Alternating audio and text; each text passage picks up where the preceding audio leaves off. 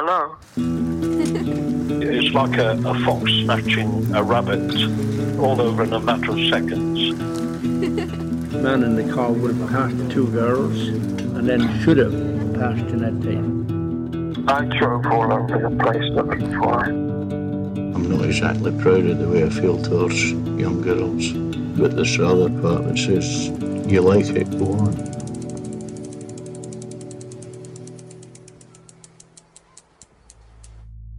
On August 19, 1978, a 13-year-old schoolgirl from the village of Aylesbury in Devon, in the southwest of England, was delivering newspapers on her bike. She stopped in a country lane about half a mile from her home and spoke briefly to two of her friends before cycling on in front of them. A few minutes later, the friends came across the girl's bicycle, this time on its side in the road, newspapers strewn across the ground. Jeanette Tate had disappeared and was never seen again. What happened to her is a mystery. It is presumed she was abducted, transported from the scene and murdered. Her body has never been found. In a series of podcasts, I'll speak to some of the people involved in the case and trace the development of the police investigation from the initial witness appeal through the fruitless searches, raised hopes and dashed expectations to the present. I'll speak to family and friends of Jeanette who kept the search alive, detectives who worked on the case and members of the press who reported its twists and turns. Inevitably, due to the passage of time, many of those who were involved in the initial stages have since died. But there are still those who remember the little girl who vanished one day in the late summer of 1978. It is a case which has cast a long shadow over Aylesbury and continues to fascinate investigators, the public and members of the press like myself. My name is Paul Greaves. I'm a news reporter at Devon Live in Exeter, and this is the story of Jeanette Tate's disappearance.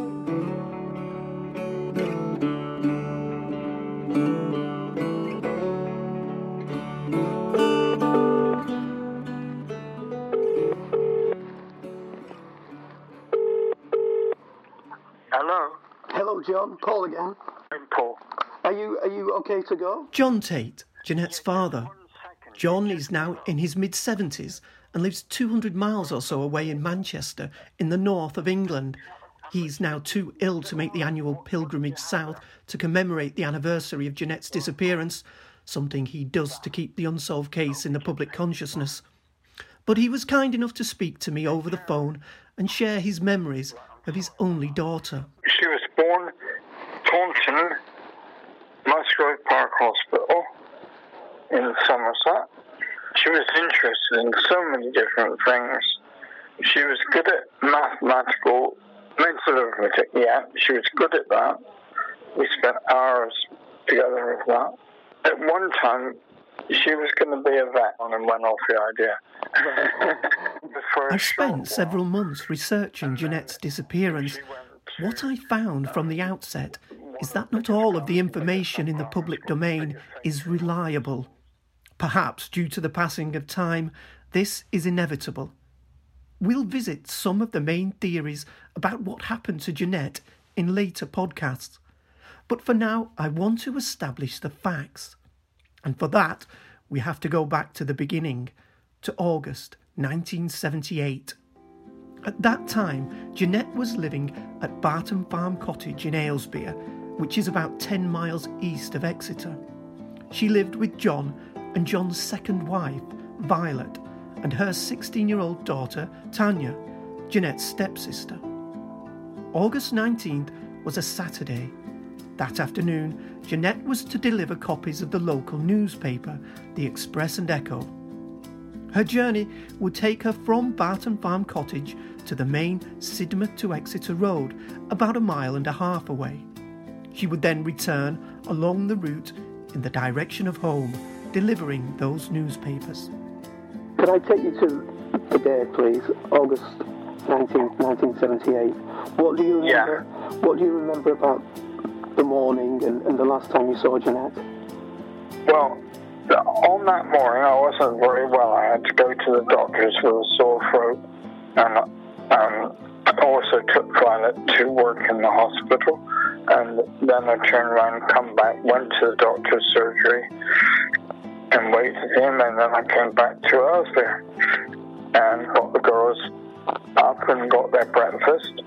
After a while, I had to take Tanya into town to catch the coach down to see her dad, who lived in Cornwall, and left Jeanette behind. Didn't want to. I gave her the opportunity going with me, and I said, I'd come back with her and do the newspaper run, but she didn't want to do that. It was the last time John would see Jeanette alive, reading her puzzle books on the lawn. As we've heard, he made 2 trips to Exeter that day, one to take Violet to work in Exeter, the second to drop Tanya at the coach station. It was while he was in Exeter on this second journey that Jeanette embarked on her paper round. I come to Aylesbury to see the village for myself, and I've walked a short distance from Barton Cottage towards the centre of the village. It's the route Jeanette would have taken the day she went missing.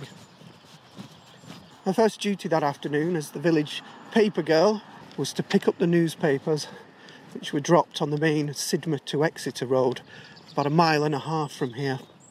On the outward journey to pick up the papers, she would have made her way through the village on her bike in the same direction I'm walking now. Aylesbury is best described as a sort of linear village. It's little more than a collection of houses built either side of a road. If you're driving this route, you'll be in one end of the village and out the other in about 30 seconds. I can see on my right here is the oldest building in the village. That's the church to the Virgin Mary. I can also see a red public telephone box, so you don't see many of these days. I suppose that is what counts as the centre of the village, but I walk on a short distance. Already in front of me I can see the village pub, which I think has gone through various names and incarnations over the years. I think it was known as the Blue Anchor at the time of Jeanette's disappearance. It's now been stylishly remodelled, rebuilt even, as the Nightjar, which is a sort of gastro pub. The voice you're about to hear is that of Roger Busby. Roger was the senior press officer working for Devon and Cornwall Police at the time Jeanette went missing.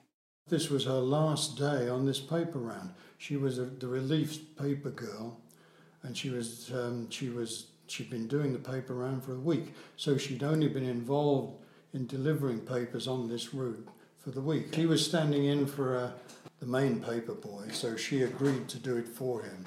And the Saturday was the last day she was going to do it. She picked up the papers out near the White Horse and then delivered them on the route on the way back into the village. Standing by the road, the A3052, Sidmouth to Exeter Road. Probably here it's quite a busy road. This is where Jeanette would have collected the newspapers that afternoon, August the 19th, 1978. She would have arrived here on her bike, the blue bicycle her parents got her for Christmas, 1977. Actually, this is the part of the journey her parents are on record as saying they were most worried about. I can see why. Particularly in the summertime, this is a very busy route. Exeter, southwest, Sidmouth, it's very popular with holiday makers. And it would have been quite busy on that day, no doubt.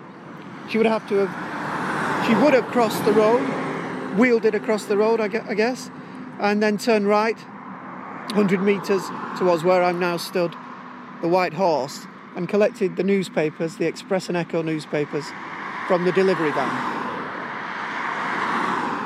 Then she would have turned round, back towards Aylesbury along Withen Lane, and on that day she was collecting money from people The time is 3 p.m. Jeanette has picked up the pile of Express and Echoes from the delivery van at the White Horse and now begins her delivery route. She's riding a blue chopper-style bike with a Scotch-plaid carrier basket to hold the papers. Contemporary accounts describe her appearance as boyish. She is 5 feet tall, with close-styled brown hair, suntanned, wearing a white t-shirt with high collar, brown trousers and white plimsolls. John Tate, meanwhile, is on his way back from Exeter, having picked up Violet from work. The crucial events which change his family's life forever are about to unfold. On the way back from picking Violet up at the hospital, I had an errand to do. We were then in Cathedral Yard, and we decided to buy an ice cream and sit there and eat it, which we did. This is yourself and Violet? That's correct. And we then made our way back. We sometimes stopped off in Watson for the bed, usually, for the day.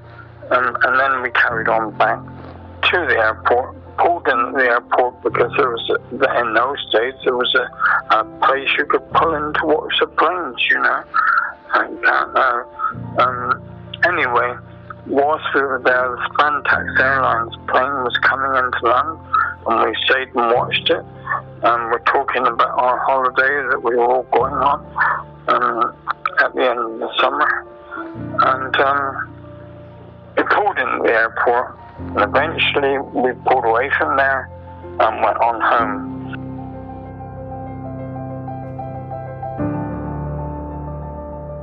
I've come to Aylesbury, to Withen Lane, and I'm standing on the spot where Jeanette met her friends Tracy and Maggie. This is the bridge. Below me you can probably make out the sounds of the brook as it bubbles away beneath my feet. Withen Lane is the epicentre, I suppose, for the Jeanette Tate investigation. This is where Jeanette went missing on that day, August the 19th, 1978. Jeanette had been delivering newspapers and had come across the two girls by chance in this lane. Now here, as I look to my right towards Aylesbury, this is the only part of Withen Lane which has any sort of steepness to it. So Jeanette, at this point, dismounted her bike, and the three girls, that's Jeanette, Tracy and Maggie, walked on together up the hill, Jeanette pushing her bike. Just to give you a sense of the distances involved, Withen Lane is about a mile long, and we've travelled perhaps halfway along it to the point of the bridge. The road ahead of me now is levelling off. It's at this point that Jeanette got back on her bike and left the two girls. Jeanette has now cycled ahead of her two friends. They continued their leisurely path behind her while she cycled ahead. Interestingly enough, the Chief Constable, John Alderson, actually paced out the distance that Jeanette went ahead of the two girls. You'll hear more about that later. So we do have a good idea, a very good idea of exactly what the three girls were doing on that day and what Jeanette was doing. Ahead of me I can see the church of Aylesbury, the tops of some of the houses, left and right, farmland. Now on this particular day in summer, it was a warm summer's day. The road here, Withen Lane, it's a single carriageway road. If you meet a vehicle coming either way, you have to pull into the side. to let it pass. The hedgerows in August, like every summer, would have been overgrown by August. White cow parsley, bracken. The air, by all accounts, was still walking towards Aylesbury, and I'm approaching the spot where Jeanette's bike was found. So a short time after Jeanette had left the girls, Maggie and Tracy rounded the bend, took the route which I've just walked, and it was here at this spot where they came across Jeanette's bike. On its side, newspapers strewn across the road. Time was approximately 3:27 p.m. They called for Jeanette, shouted her name, climbed a fence, looked over the hedgerows, but nothing. Jeanette's friends coming up the road to say that they couldn't find Jeanette anywhere, and they were pushing her bicycle all the time. And they came in, and I went back with them to the lane to see where they'd last seen her.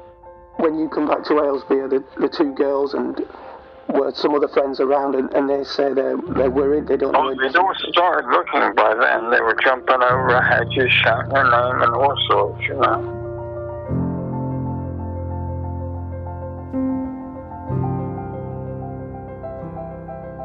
After a very short time, Violet said to me, "John, I think we better call the police."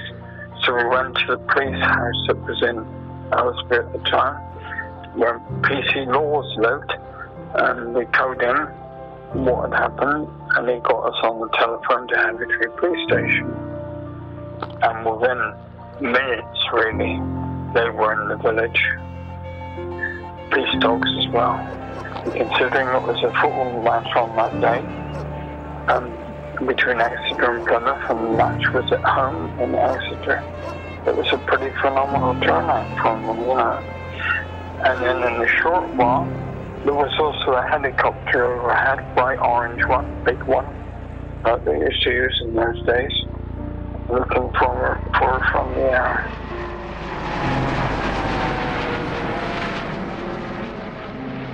And so began a Devon and Cornwall police investigation unprecedented in its size and scale. In the following hours, days and weeks, the rural calm of Aylesbury would be shattered as the small village was thrust into the national spotlight. The peaceful village with its charming parish church and red telephone box was about to see for itself what a serious crime investigation looked like when it clicked into gear. Aylesbury had no choice but to be ready.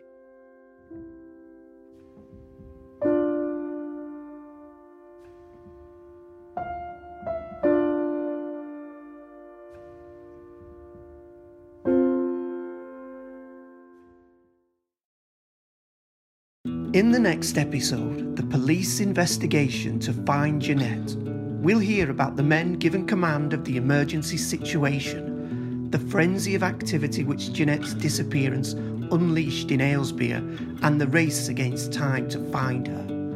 We'll speak to the last surviving senior detective in the case, who'll tell us what really happened during the investigation and why detectives believed a man in a maroon car held the key to solving the mystery at the heart of the disappearance of Jeanette Tate.